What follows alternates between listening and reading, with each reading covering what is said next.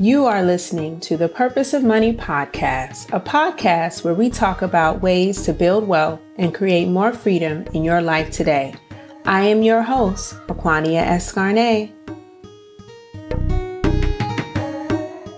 Are you an entrepreneur who needs help setting up your business? Maybe you need help understanding which entity you should establish. Should you be an LLC? Should you be an S Corp? Or maybe you're not sure where to get your tax identification number or how to get your DUNS number so you can start to build business credit. I have the perfect solution for you. My business setup package, you'll get a domain, professional email, getting your website going, and even some tools to help you set up your business. But most importantly, you're going to have someone help you set up your entity, virtual address, business telephone number, branding, and other operating expenses. I don't want the process of setting up your business to stop you from starting today. So feel free to check out bit.ly/BIZ LLC setup to get started with your business setup package today. Hey guys, welcome back to the Purpose of Money podcast. Today, I'm super excited. We have special guest, the Yogini Nancy. Nancy is a law school graduate and advocate of racial justice and mental health. She's also an ambassador for the Yoga Mala Foundation and a strong believer in the power of yoga, meditation, and how it can help restore your peace and your mind. Today, we're going to talk about the importance of health, wellness, and your finances, because Nancy also, before becoming a wonderful yogini, worked as a financial analyst for an investment bank on Wall Street. Her intention is to teach in a joyful way that nurtures the mind, body, and soul. With her wealth of knowledge and experience, she's been able to help her students reduce stress, improve flexibility, accelerate the healing after an injury, or change their lifestyle. Oh, Nancy, I'm so happy to have you on the show today. Welcome to the Purpose of Money podcast. Thank you so much for having me. Yes, I'm so excited. We connected via Instagram. I was really impressed with your profile and how you've been able to really help people learn different ways to stay healthy and stress less. So tell me a little bit more about Nancy before you discovered yoga. What were you doing and what impact did your lifestyle have on your health? Thank you for that question. So I went to university in North Carolina at North Carolina State University. And after I graduated, I'd moved to New York City to work on Wall Street. And I didn't know anything about wellness, about yoga, meditation. And I was in a position that was rather stressful to be working in the midst of the 2009 credit crunch in New York. And so I didn't have the right coping mechanism to deal with stress. And it wasn't until I went to McGill Law School and then I went on exchange to Singapore that I discovered yoga and meditation. And so before yoga and meditation, life was good, but it was very stressful. And it wasn't until I had the right tools to deal with the stress that my life drastically changed. I love that. And I think that's really important, the way you phrased it, having the right tools to deal with stress. So what are some of the things that you recommend for someone, especially if they're not familiar with yoga, so they don't even know how to get started? What are some top 3 things you can do to de-stress? So I would say the first thing is to take a global look at our lives, noticing places that are taxing, places where we can remove some of the stress in our environment. The second thing I would say is to learn to sit with ourselves. So whether it's, through meditation or through journaling, taking the time to take an inventory of how we're doing. And through that, being able to make the right adjustments for our lives to reduce places that are not helpful. Like oftentimes you'll hear yoga teachers say, let go of anything that does not serve you. And in order to reduce stress, we need to let go of the things that do not serve us. So that's two things. And the third thing, I would say exercise. There's so many studies that show the link between reducing stress and exercise. And it's good to move the body. It's good to still the mind, and it's good to be in environments that are conducive to peace. I love that, conducive to peace. I just want to know, like, that kind of leads me to one of my next questions, what the connection between health and wealth. And since you previously worked in the personal finance space or in the finance space, and now you are in the healing and health and wellness space, what are some of the connections you've seen, or how are you even seeing the connection in your students? I love that. I like to say that health is wealth. And I want to say that one more time so that it sinks in, because we're in a capitalist society where we think that productivity is everything. We always have to be busy and to keep going. But if you don't have your health, there's nothing you can do. And so it's really important to know that the foundation of our wealth is our health, because it gives us the ability to work and to invest in our skills in a way that allows us to create wealth. So health is wealth.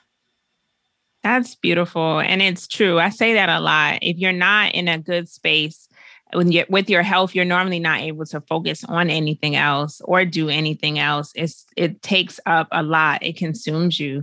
So when you focus on that first, it allows your journey to wealth to be a lot easier and a lot less stressful. So I definitely love what you're saying as far as how to get started, things that we could do. Self-care, journaling are all very important.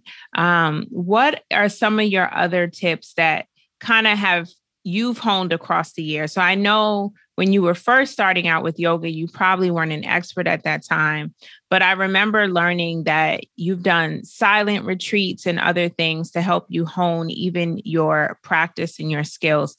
What were those experiences like? I've only heard of them, and Eat, Love, Pray was actually one of the first books where it was really advertised in meditation and even going to a space where you can be silent.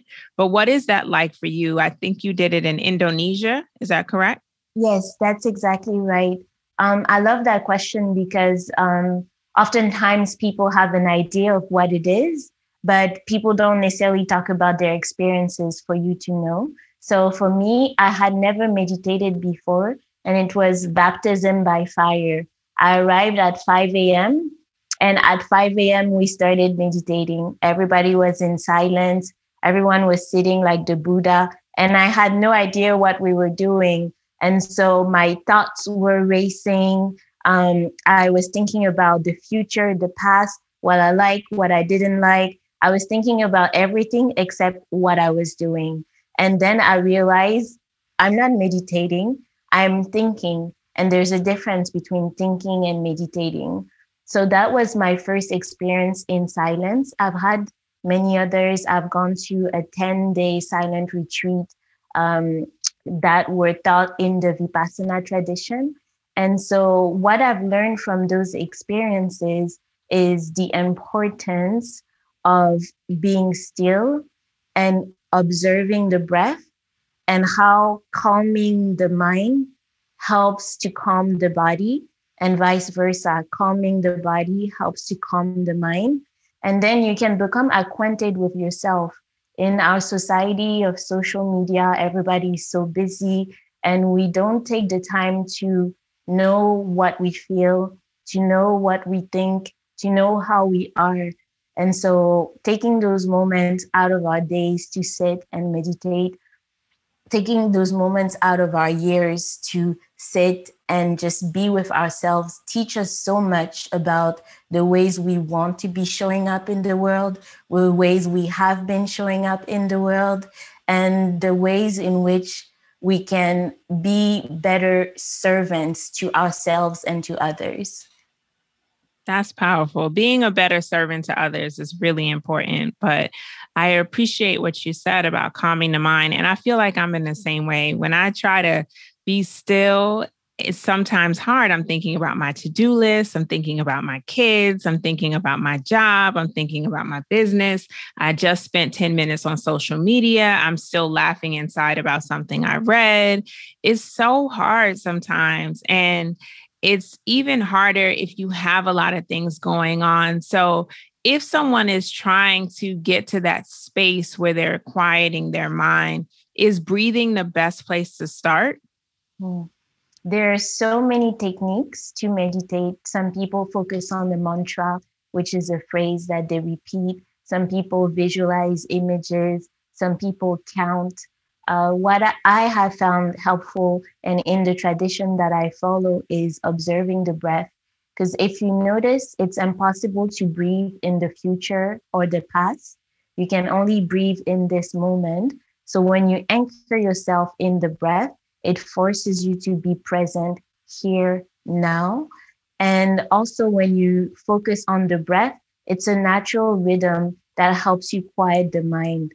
And so, I would say to start there and see where the journey takes you. It's like observing the sky. You will see that the sky is constant, but then the clouds are passing by. And our mind is the same. The thoughts are the clouds passing by, and the mind is here in the background observing everything that's happening, but we don't have to react to the clouds or to the thoughts. We can just sit and observe, become aware, and that's the beginning of mindfulness. And I think that we can all benefit from being more mindful in our everyday lives. Mindfulness, that's powerful. And I love that analogy because I never thought about it that way, but that's exactly how it is. And how you react is so key. And I loved when you said you don't have to react to the clouds. Your mind is the sky. You can be still. The thoughts may be there, but you don't have to react to them. So breathing, taking a moment to pause, being still, and just allowing your body an opportunity to rest is so important. I love all the tips that you shared today because I think anyone who's stressing about their finances, their life, or even where they're going can benefit from these techniques. What are some of the ways that you use yoga to connect with other people and use it as a tool to help your students? Mm, I love that. So I use it with other people all the time because I'm a teacher. So I'm creating community in my classes. And I think that that's one of the biggest benefits of the practice is to be able to practice with other people, to have a shared experience, not just with the people who are practicing now with you, but the people who have come before you and the people who will come after you. It gives you a sense of responsibility, gives you a place in a group, in a community, and a sense of belonging and meaning.